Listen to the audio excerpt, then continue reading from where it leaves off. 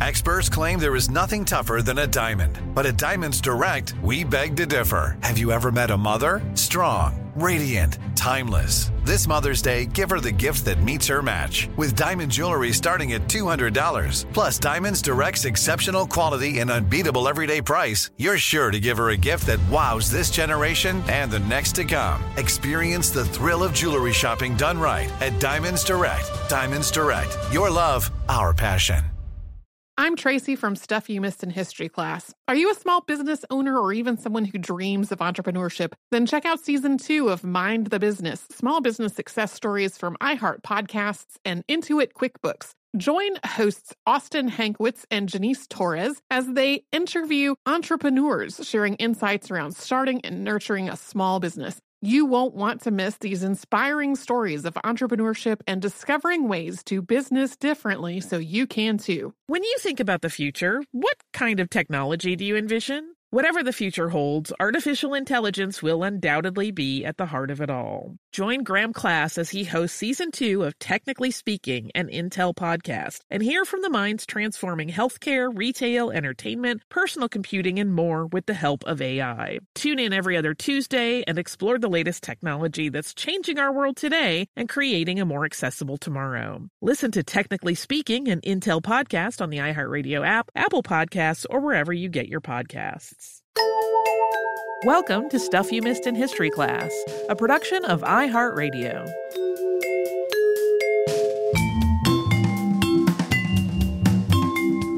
Hello and welcome to the podcast. I'm Tracy V. Wilson. And I'm Holly Fry. So I don't really remember exactly where I stumbled over this, but it was one of those things that got an overlapping, oh, really? What? And, oh, yeah, that tracks in my brain. Like it was a simultaneous surprised disbelief and total lack of surprise all at the same time. In a lot of the world today, chickens that are raised for their meat are just a lot different from the chickens of a century ago. They are so much bigger. That's not the surprising part. The surprising part was that a big reason for this is that in the 1940s, the U.S. Department of Agriculture and the Great Atlantic and Pacific Tea Company, aka A&P Supermarkets, they teamed up to hold a contest to see who could breed the meatiest, most efficient, most visually appealing chicken. So this is a story that combines the history of factory farming with the history of supermarkets, and it has had just an enormous impact on farming and on food all around the world. Also, this is just one piece of the greater history of the industrialization of agriculture. We could have pretty similar episodes about other ways that people have influenced other animals and plants to make them more productive or easier to harvest or generally more profitable, although those other stories might not have the A&P involved. Today's episode, though, is about raising chickens as food for people. And a lot of the general patterns that we're talking about are really not unique to chickens.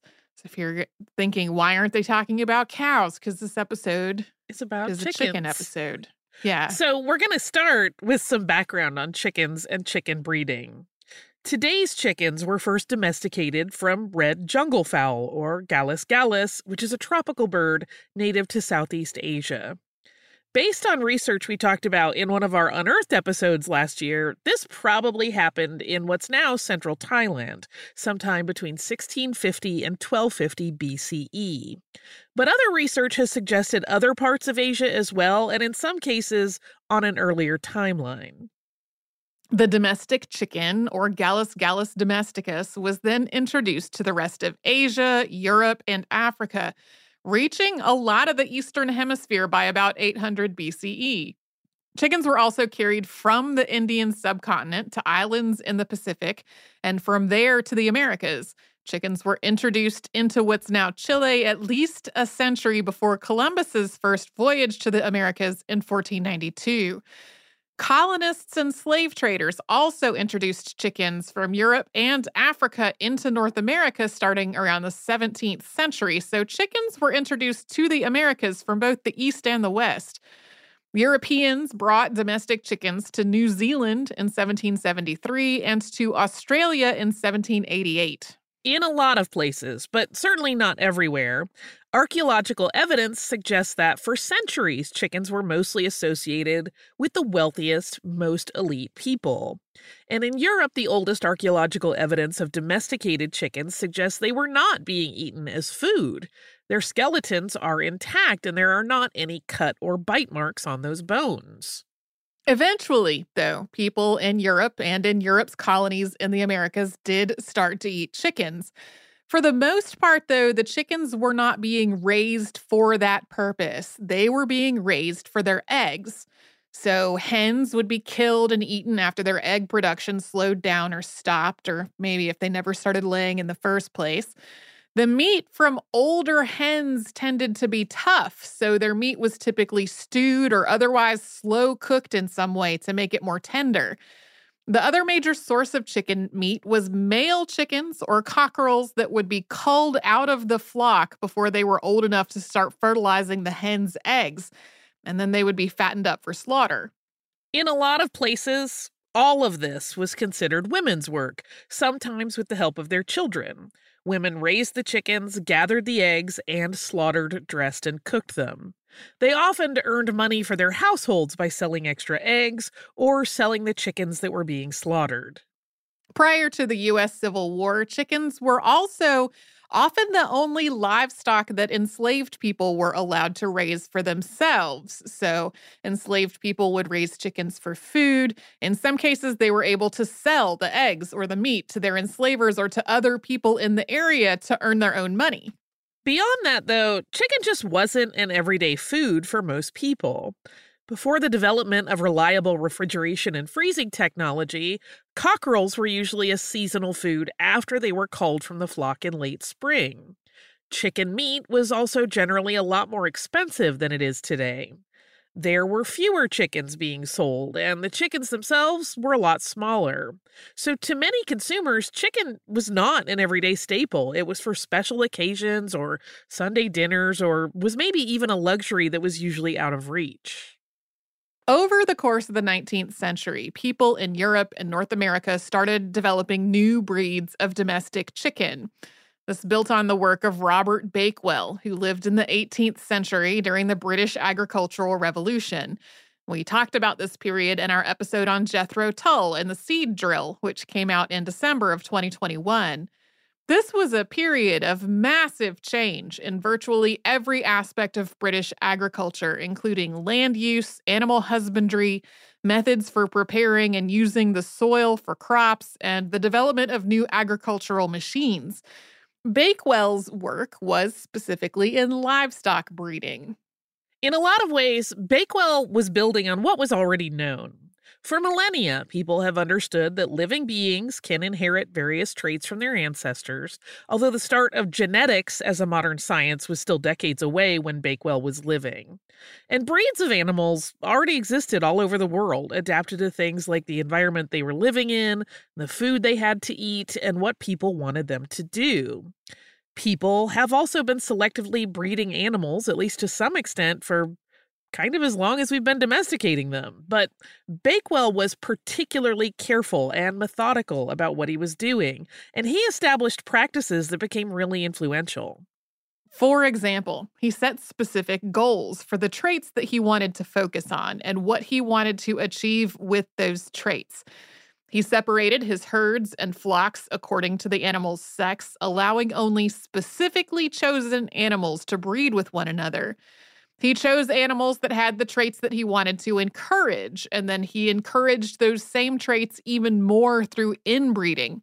He called this breeding in and in.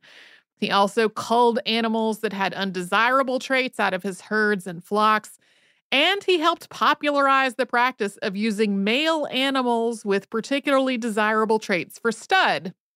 This not only encouraged those same traits among other farmers' animals, but it also demonstrated whether Bakewell had successfully bred an animal that could pass those traits on. This carefully managed breeding had a big impact on the animals Bakewell worked with. In particular, he developed or improved on breeds of cattle so that they would be well suited for work while also providing good meat, rather than primarily being working animals with meat as an afterthought. He similarly developed sheep for both their meat and their wool, rather than primarily wool production. His two biggest successes were probably in his breed improvements to Leicestershire Longhorn cattle and Leicester sheep. But there were also downsides. It's possible that his use and promotion of inbreeding contributed to health problems among the animals, including making some breeds of sheep more susceptible to the prion disease known as scrapie. To return to chickens, in the 19th century, people in Europe and North America started using these same basic ideas to develop new breeds of rabbits and chickens and to enhance existing breeds. By the 1850s, breeding animals and plants to enhance their beauty or their uniqueness was known as fancying. In addition to breeding rabbits and chickens, fanciers started establishing official standards for the various breeds, something that would later be done for pigeons, dogs, cats, and other animals. And now you know why magazines are called things like Cat Fancy. I always thought that it just meant fancy, fancy to like them. Yeah. Yes, I did not realize there was a thread that was about making them more distinctive and beautiful. This early interest in chicken fancying contributed to a more robust understanding of inheritance and breeding among chicken farmers than among farmers who worked with a lot of other animals. That's not to suggest that other farmers were clueless. Just as a general rule, chicken breeding was a little bit farther along.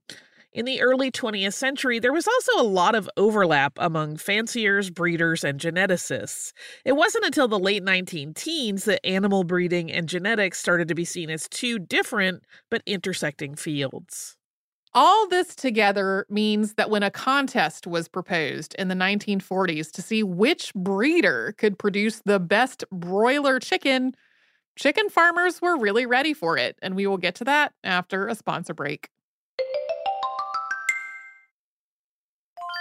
I'm Tracy V. Wilson from Stuff You Missed in History class. Did you know small businesses make up 99.9% of all businesses in the United States? The world is powered by entrepreneurs, and if you're a small business owner or even someone dreaming of starting your own business, then you'll want to check out Season 2 of Mind the Business, Small Business Success Stories from Ruby Studio, from iHeartMedia, and Intuit QuickBooks. And every episode, hosts Austin Hankwitz and Janice Torres talk to entrepreneurs about how they've grown from the lessons of launching and nurturing a small business and how they have found success being their own boss. From the excitement of first starting out to finding the right tools and resources to process invoices and payments like QuickBooks Money, you won't want to miss these inspiring stories of entrepreneurship and discovering ways to business differently so you can too. And if you're a small business owner or even someone dreaming of starting your own business, then you'll want to check out Season 2 of Mind the Business, Small Business Success Stories from Ruby Studio, from iHeartMedia, and Intuit QuickBooks.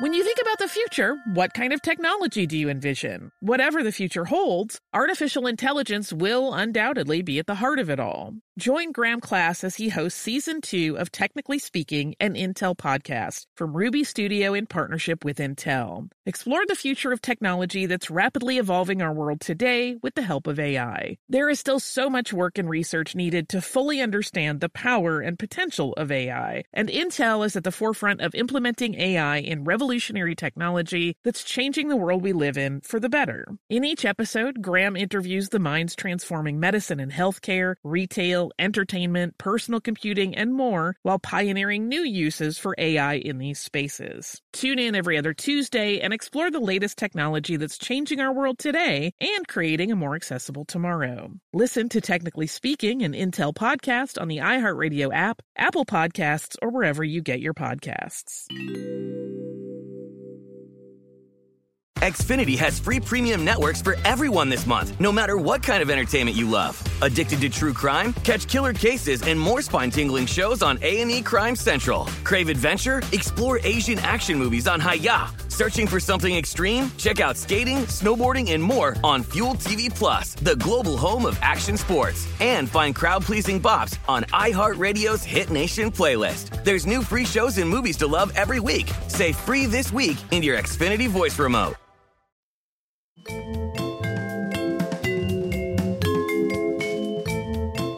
In In the first decades of the 20th century, a couple of innovations really affected the way U.S. chicken farmers could develop their flocks. The first was the decision of U.S. Postmaster General A.S. Burleson to allow live chicks to be sent through the mail. That decision was made in 1918. So as chicks are hatching, they consume the last of the yolk from inside of their eggs, and that provides them with nourishment for about the first 48 to 72 hours of their life. That allows chicks who are being cared for by their mothers to survive for a couple of days until all of their siblings have hatched and she's able to leave the nest. It also allows chicks to survive a couple of days in the mail in a specially designed box that's made to physically protect them while also making sure they have good airflow and are at the right temperature in transit. The other development was the first electrically heated egg incubator, which debuted in 1923. This was not the first egg incubator by any stretch. There is evidence of incubators in both Egypt and China as far back as 4,000 years ago. These were buildings heated with fires, which required someone to be on hand around the clock to keep the temperature steady and to tend to the eggs.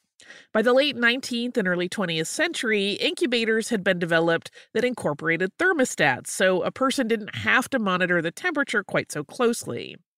Some of these were like small cabinets heated with hot water, and others were whole rooms or even buildings. But electric models were easier to manage, as long as the person had access to a reliable electricity source. This meant that farmers who wanted to add new chickens to their flocks could buy chicks and have those chicks sent to them through the mail, rather than losing their laying hens for about 3 weeks while they incubated their own eggs. And people who sold the chicks could do the same. They could produce more chicks than they would be if the hens were incubating them, because the hens eventually stop laying new eggs to sit on them until they hatch. At about the same time that all this was happening, refrigeration was also making it possible for people to ship eggs and meat over greater distances and to store them for longer in their homes. The first refrigerated rail cars were developed in the late 19th century and used ice tanks and insulation to keep their contents cool. People were also using ice boxes to keep foods cool in their homes in the 19th century, although that required a steady supply of large blocks of ice. The first mechanical refrigerator for home use in the U.S. debuted in 1913. The first mechanically cooled trucks were developed in the 1920s and 1930s. Over the late 19th and early 20th centuries, various people in the United States started trying to raise chickens specifically for their meat rather than for their eggs. But the first person to be really successful at it was Cecile Steele of Ocean View, Delaware. This is on the Delmarva Peninsula. That's east of Washington, D.C. and Baltimore, and the peninsula includes parts of Delaware, Maryland, and Virginia. That's where its name comes from. In 1923, Steele ordered 50 chicks to supplement her flock of laying hens, and somewhere in that process, an extra 0 got added to her order, and she wound up with 500 of them. She and her husband Wilmer decided to make the best of this situation and built sheds to house these extra chicks in. Once they were grown, weighing about 2.5 pounds apiece, she was able to sell them for 67 cents a pound. The next year, Steele ordered more chickens on purpose, this time 1,000 of them. Eventually, her broiler business became so large and successful that her husband left his job at the Coast Guard to help her with it. By 1926, they were raising 10,000 birds a year. Their business was so successful that they eventually bought a yacht, although they were killed in an explosion aboard that yacht on October 7th, 1940. Cecile Steele's first accidental chick order is often cited as the start of the Delmarva Peninsula's poultry industry. And in 1974, one of her original broiler houses was listed on the National Register of Historic Places. The Delmarva Peninsula also became a major source of chicken meat for Jewish communities in cities in the northeastern United States, particularly New York. Chicken meat was more popular among Jewish people than among many other groups because of Jewish dietary laws. At first, most of the chickens that were raised in the area were transported to New York, where they would be processed according to Jewish law. Kosher processing plants started to be built on the peninsula in the 1930s. Other discoveries were being made around these same years as well. A big one involved improvements to chicken feed, especially the nutrient content of that feed. People had started figuring out that specific foods seemed to prevent or treat specific diseases in the 18th century. But the first vitamins weren't isolated until the early 20th century. More nutritious feed wasn't necessarily about a better, happier life for the chickens, though. Farmers had figured out that chickens grew much faster if they were confined indoors rather than being outdoors. Being indoors also helped protect them from predators. Outdoor chickens usually stop laying in the winter, but keeping them indoors with controlled heating and artificial light also meant that they could provide more consistent egg supply year-round. But without exposure to natural sunlight, confined chickens developed leg weakness and other physical issues because their bodies couldn't produce enough vitamin D. Vitamin D was first discovered in the 1920s, and by the 1930s, farmers were adding cod liver oil, which is rich in vitamin D, into their feed, making it more possible to confine them indoors. Of course, being confined indoors also allowed diseases to spread through flocks very rapidly. In the early 20th century, a major threat was bacillary white diarrhea caused by Salmonella pylorum bacteria. People started looking for ways to prevent illnesses among chickens while still keeping them confined. For example, one of the businesses Cecile and Wilmer Steele moved into toward the end of their lives involved providing vaccines for chickens. By 1935, the U.S. Department of Agriculture's Bureau of Animal Industry had launched the National Poultry Improvement Plan to try to improve sanitation and reduce disease at chicken farms, test birds for illnesses, and encourage consistency and uniformity among the flocks. Diseases continue to be an issue in the poultry industry, though. For example, other species of Salmonella bacteria are a major source of foodborne illness from both chicken and eggs in the United States. Chicken rose in popularity during World War II as a food source because it wasn't being subject to rationing in the way most other meats were. People who had the space were also encouraged to keep backyard flocks for both eggs and meat. That was something that had been encouraged during World War I as well. Although rationing ended in the United States for everything but sugar by the end of 1945, there were still shortages of a lot of meats after the war as the United States provided food aid to other countries. So chicken meat continued to be in high demand. And that's what ultimately led to an effort to basically redesign the chicken, moving away from birds that were bred primarily for their egg production and toward ones that grew quickly with lots of meat on their breasts, legs, and thighs. It would be the chicken of tomorrow, and it would cost less per pound than red meat did. The Chicken of Tomorrow contest was a partnership, as we said earlier, between the USDA and A&P grocery stores, and it had multiple overlapping objectives. One was to provide consumers with a cheaper, more readily available source of meat. Another was to make chicken raising more productive and more profitable at every step of the process, including for A&P grocery stores.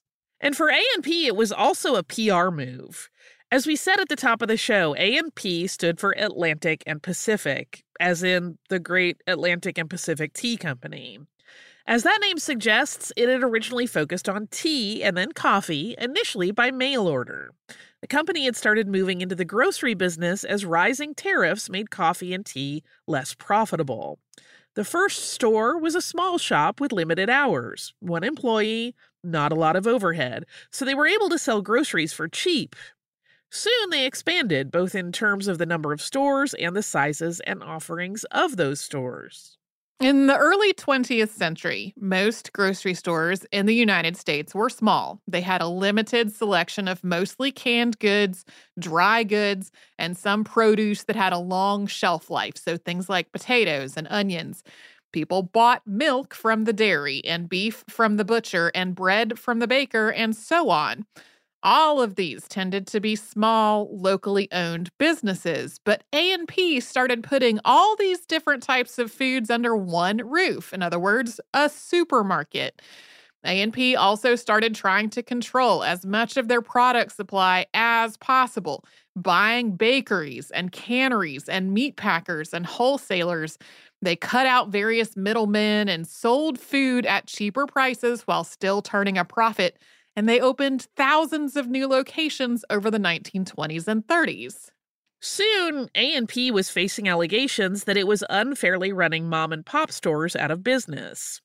In the 1940s, New York Great Atlantic and Pacific Tea Company, along with 11 of its subsidiaries and 16 officers and directors, faced charges for, quote, conspiracy to unreasonably restrain and monopolize interstate trade and commerce in food and food products. And that violated the Sherman Antitrust Act. All but 3 of the defendants were found guilty. The total fine was $175,000, but adjusted for inflation, that is very approximately $3 million. That wasn't enough of a punishment for A&P to really change its business practices, but it was enough of a hit to the company's reputation that they were looking for ways to improve their image. Of course, this contest would not only benefit A&P. Being able to raise bigger chickens and do it faster would also benefit chicken farmers and others in the industry. So the Chicken of Tomorrow contest had broad industrial support. There were national organizers on board in 44 of the then 48 states, and people and organizations that were participating in some way included scientists, researchers, and land-grant colleges.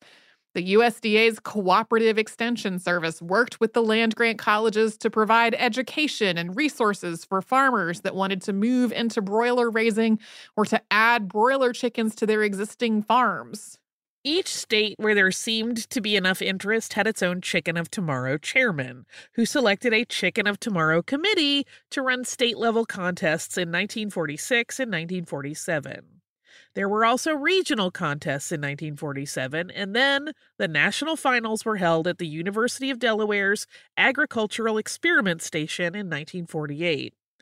Some states continued to hold contests after the national contest was over, and organizations like the 4-H Club held similar contests for young people to encourage them and their parents to start raising broilers. We'll talk about some contest specifics after a sponsor break. I'm Tracy V. Wilson from Stuff You Missed in History class. Did you know small businesses make up 99.9% of all businesses in the United States? The world is powered by entrepreneurs, and if you're a small business owner or even someone dreaming of starting your own business, then you'll want to check out Season 2 of Mind the Business, Small Business Success Stories from Ruby Studio, from iHeartMedia, and Intuit QuickBooks. In every episode, hosts Austin Hankwitz and Janice Torres talk to entrepreneurs about how they've grown from the lessons of launching and nurturing a small business and how they have found success being their own boss. From the excitement of first starting out to finding the right tools and resources to process invoices and payments like QuickBooks Money, you won't want to miss these inspiring stories of entrepreneurship and discovering ways to business differently so you can too. And if you're a small business owner or even someone dreaming of starting your own business, then you'll want to check out Season 2 of Mind the Business, Small Business Success Stories from Ruby Studio, from iHeartMedia, and Intuit QuickBooks.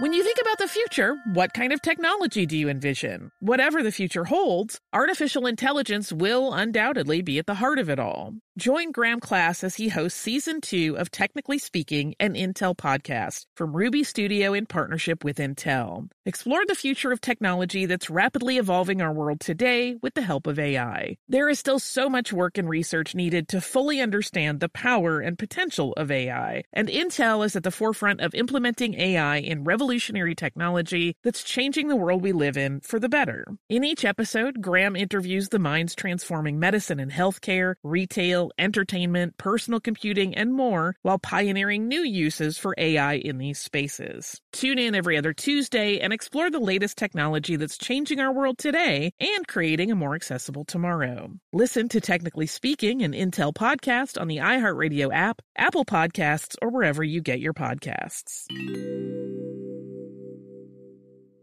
Xfinity has free premium networks for everyone this month, no matter what kind of entertainment you love. Addicted to true crime? Catch killer cases and more spine-tingling shows on A&E Crime Central. Crave adventure? Explore Asian action movies on Hi-YAH. Searching for something extreme? Check out skating, snowboarding, and more on Fuel TV Plus, the global home of action sports. And find crowd-pleasing bops on iHeartRadio's Hit Nation playlist. There's new free shows and movies to love every week. Say free this week in your Xfinity voice remote.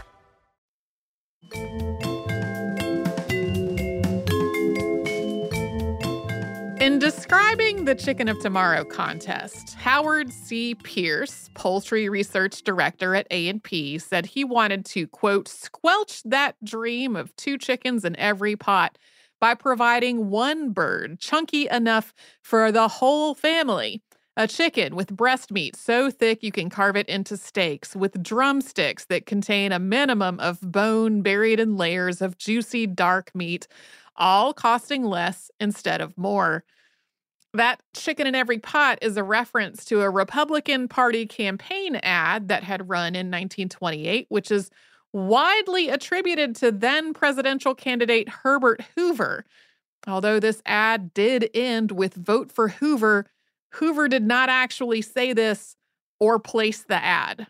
At the state level, contestants sent either 100 straight-run chicks, meaning chicks as they had been hatched without being examined to determine their sex, or 50 cockerels. These chicks were given wing bands to identify them, and they were raised for 12 weeks. 15 males from each batch were slaughtered and dressed, and the 12 best of those were judged.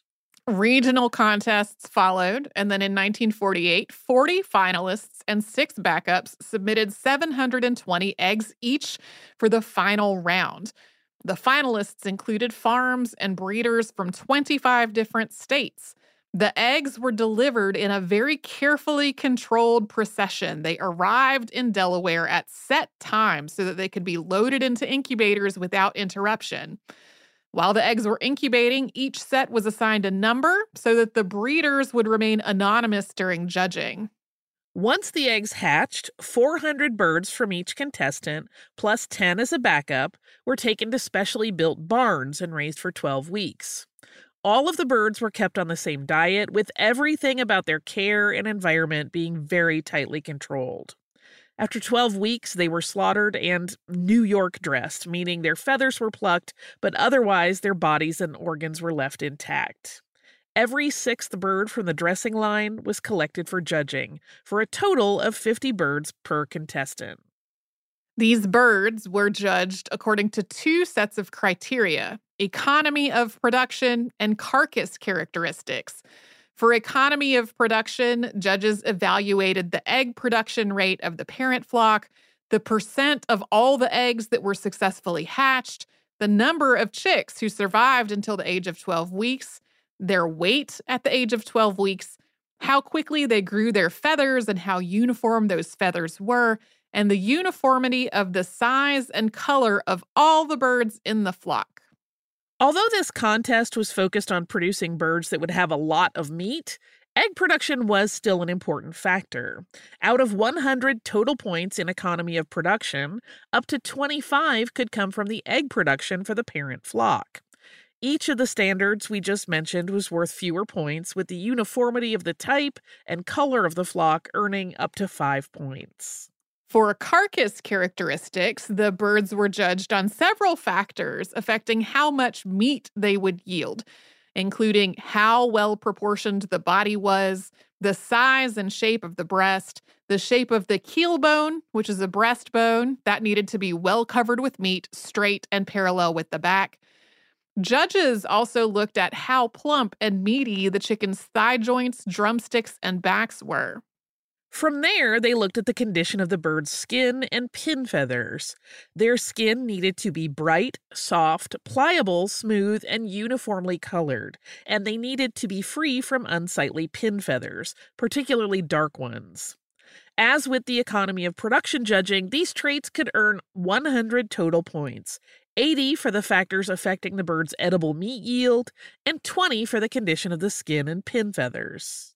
The Delmarva Chicken of Tomorrow Festival was held in Georgetown, Delaware as a finale to this whole contest, and winners were announced on June 24th, 1948.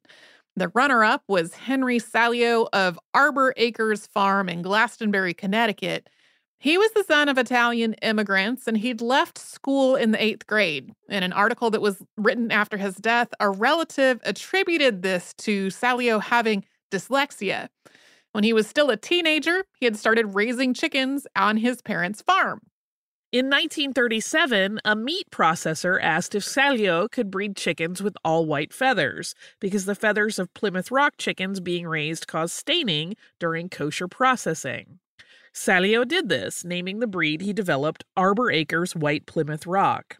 That was the breed he entered into the Chicken of Tomorrow contest, where those all-white feathers were seen as a big plus.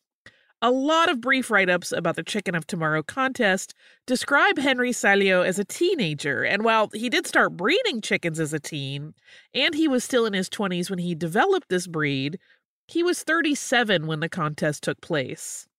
The overall winner was submitted by Charles and Kenneth Vantris of Vantris Hatchery in Marysville, California. These birds were a cross between red Cornish chickens and New Hampshire reds. And this was fairly unusual for the time. The vast majority of the contestants submitted purebred chickens rather than crossbreeds or hybrids.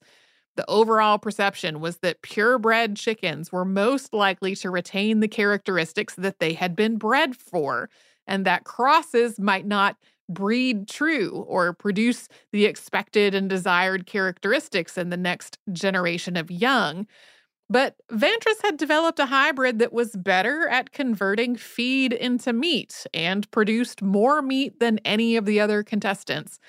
Most broiler chickens of the area produced about 2.5 pounds of meat, but the Vantris' chickens grew to 4 pounds on 12 pounds of feed. After the contest, both Henry Salio and the Vantris brothers and their chickens became an enormous part of the poultry industry in the United States. Vantris' stock was eventually crossed with Salio's. Salio became a major industrial chicken supplier, and in 1964, Arbor Acres was bought by Nelson Rockefeller's International Basic Economy Corporation, IBEC, which launched Arbor Acres into an international brand. Today, it's part of Aviagen Broiler Breeders. Salio also became a director at Purdue Farms and was lifetime director of the National Broiler Council, which later became the National Chicken Council. In 2001, he started Pureline Genetics to breed chickens without the use of antibiotics. In the 1950s, it had been discovered that chickens grew bigger and faster when given antibiotics, although, of course, that later led to concerns about antibiotic-resistant bacteria. Salio died in 2003 at the age of 92. Vantris Farms also became a major international broiler chicken supplier, and today Vantris Farms is Cobb Vantris, owned by Tyson Foods. And both Cobb Vantris and Viagen provide breeding stock for broiler farms all over the world. I've found varying estimates, but at least 60% of the broiler chickens living today all over the world come from one of these two companies, maybe even more. Most of the other contestants in the contest did not fare nearly as well. About half of them went out of business in the years after the contest, as Arbor Acres and Vantris Farms started to dominate the broiler industry. And that is in spite of massive growth in the U.S. chicken industry. The number of chickens raised in the United States increased from 275 million in 1946 to 616 million just 4 years later. One of the reasons that Arbor Acres and Vantris Farms became the source of so many of the world's broiler chickens wasn't just because of the traits of those chickens, it was because of their use of hybrid breeds. Although Arbor Acres had won an honorable mention with a breed that had been developed by Henry Salio, by 1959 it had begun breeding hybrids as well. Because of the combinations of dominant and recessive genes that were involved in giving these birds their desired traits, their breeding had to be really carefully managed by people who knew which birds should be allowed to reproduce with each other. Farmers could not simply breed the chickens that they bought from one of these companies with each other or with their existing flocks and expect to get the same results. So farmers had to keep going back to the supplier to buy new chicks every year. It was a little bit like copy protection except for birds. This also meant that, at least in terms of commercial chicken farming, the various breeds that farmers had previously worked with were soon replaced by standardized, uniform hybrids. Those other breeds haven't entirely gone away. Many still exist on small farms. And in recent years in the U.S., there has been a surge in people raising flocks in their backyards as a hobby. In some parts of the world, these commercial hybrid chickens also haven't become quite as ubiquitous as in the United States, or they took much longer to get a foothold. But there is way less genetic diversity in the broiler industry today than there was on chicken farms 100 years ago. And many of those same traits that make these chickens so much more profitable and efficient in terms of things like how much feed it takes to raise them, those are just not good for the chickens themselves. Today's commercial broiler chickens really could not survive in most environments outside of chicken farms. Their size and their weight makes them prone to leg, joint, and heart problems, and their really fast growth rate can lead to metabolic disorders. That's in addition to the effects of the conditions in which many of these birds are kept. Although there has been a push in recent years for birds to be raised more humanely with adequate indoor space and access to the outdoors, that isn't the case on every farm.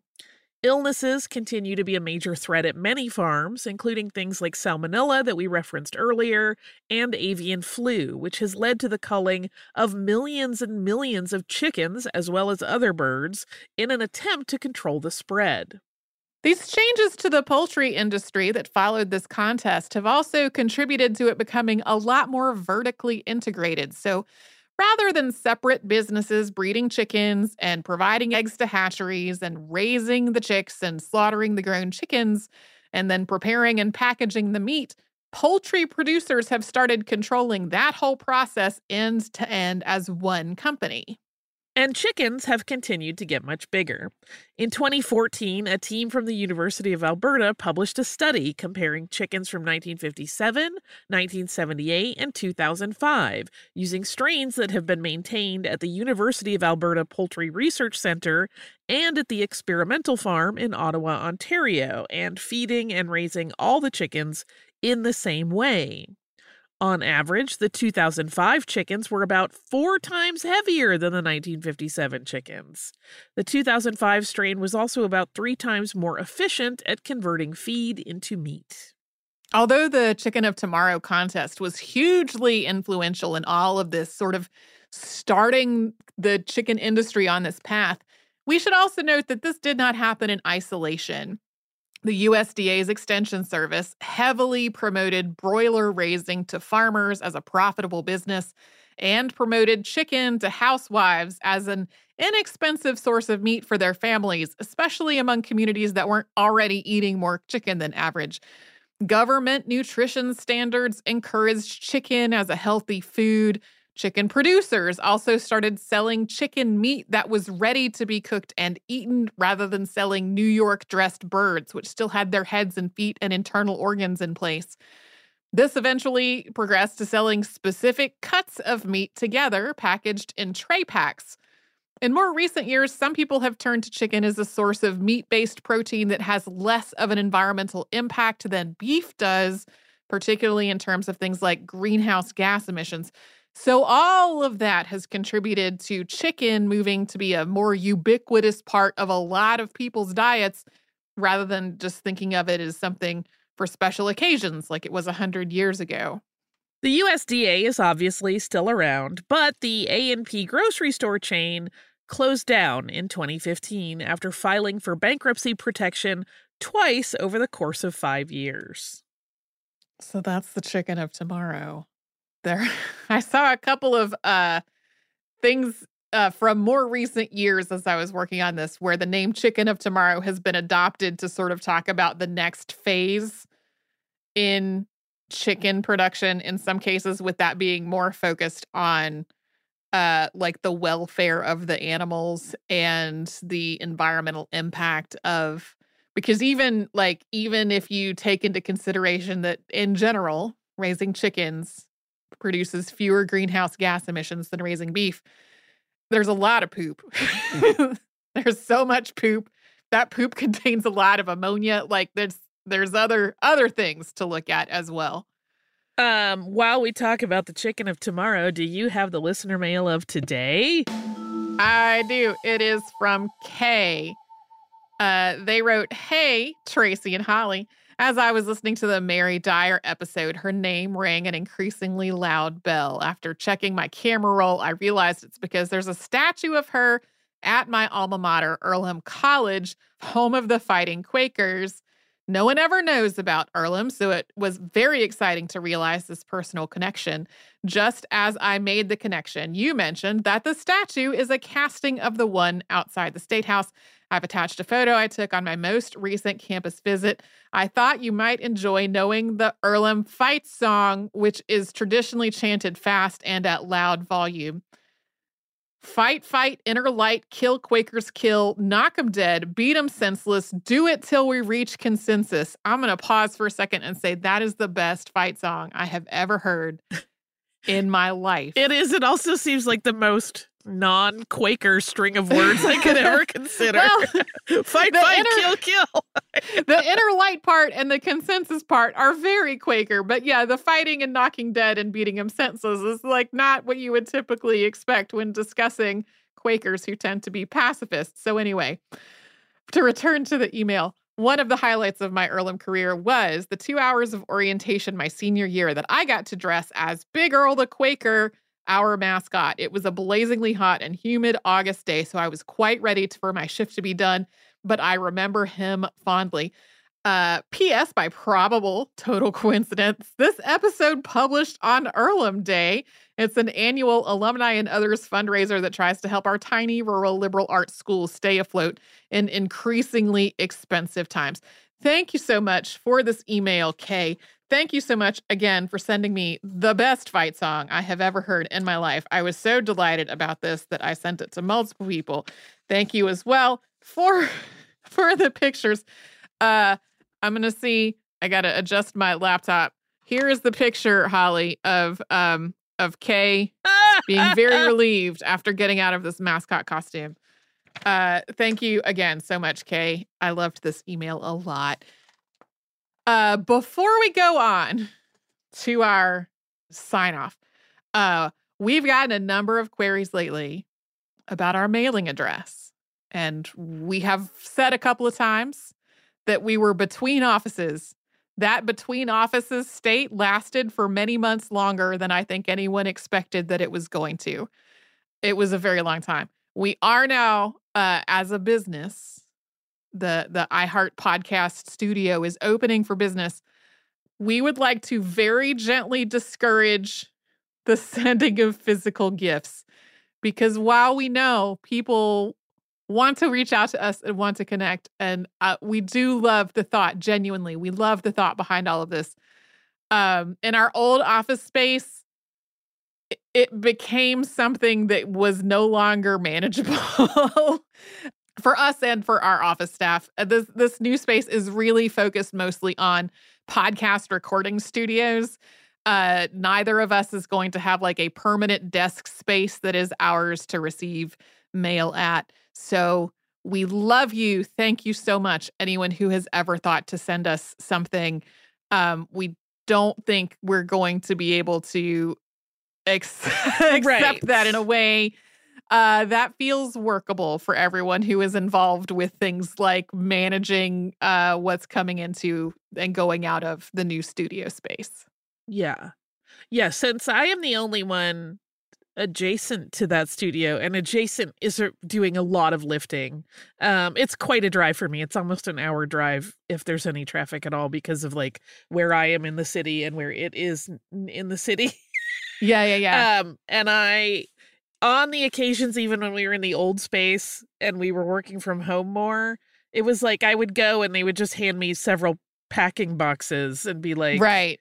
Here's all your stuff. And I would be like, I'm going to cry. I can't go through all this. I do not have the wherewithal or time. So, the thing is, if you're like, oh, but I really want to send it, please know, even if you did, we either would not get it because I don't go in at all anymore, except on very rare occasions. I live in another state. And if we did, it's kind of going to get lost in the shuffle or it won't get unpacked for literally possibly more than a year.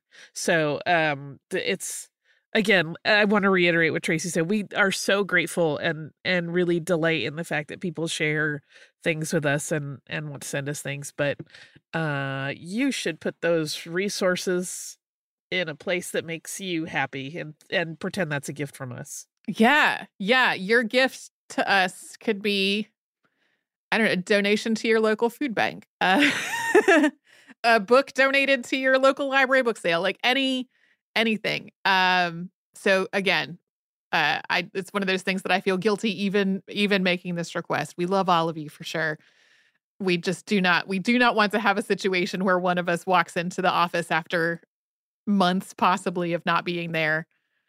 And like then there's to the glowering office manager and the our office manager is amazing. Not offering any criticism but there. Like literally my desk when I still had one would look like a giant like shipping container or trash pile when I got there. Because occasionally some good soul had, without me, I still don't know who it was like, I'll start opening things for them. Uh-huh. And then they would just get piled on top of each other. And then like presumably probably cleaning crew would move things. And like the to and from situation was getting a little jumbled. So I still have things I don't know who sent them. Like, yeah, I had gone through everything that I knew about that was addressed to me or was mine at the office before we moved out of that space. And yet when the final move out happens, I got a couple of big boxes shipped to me. And I know you got more than a couple of boxes sent to you. So the courier van showed up in my front yard and just started unloading like a team of people. And I was like, Oh, yeah. So, again, with all possible love, virtual communications are best. And on that note, if you would like to write to us about this or any other podcast, we're at historypodcast@iheartradio.com. We're all over social media at Missed in History. That's where you can find our Facebook, Twitter, Pinterest, and Instagram. You can subscribe to our show on the iHeartRadio app or wherever else you like to get your podcasts.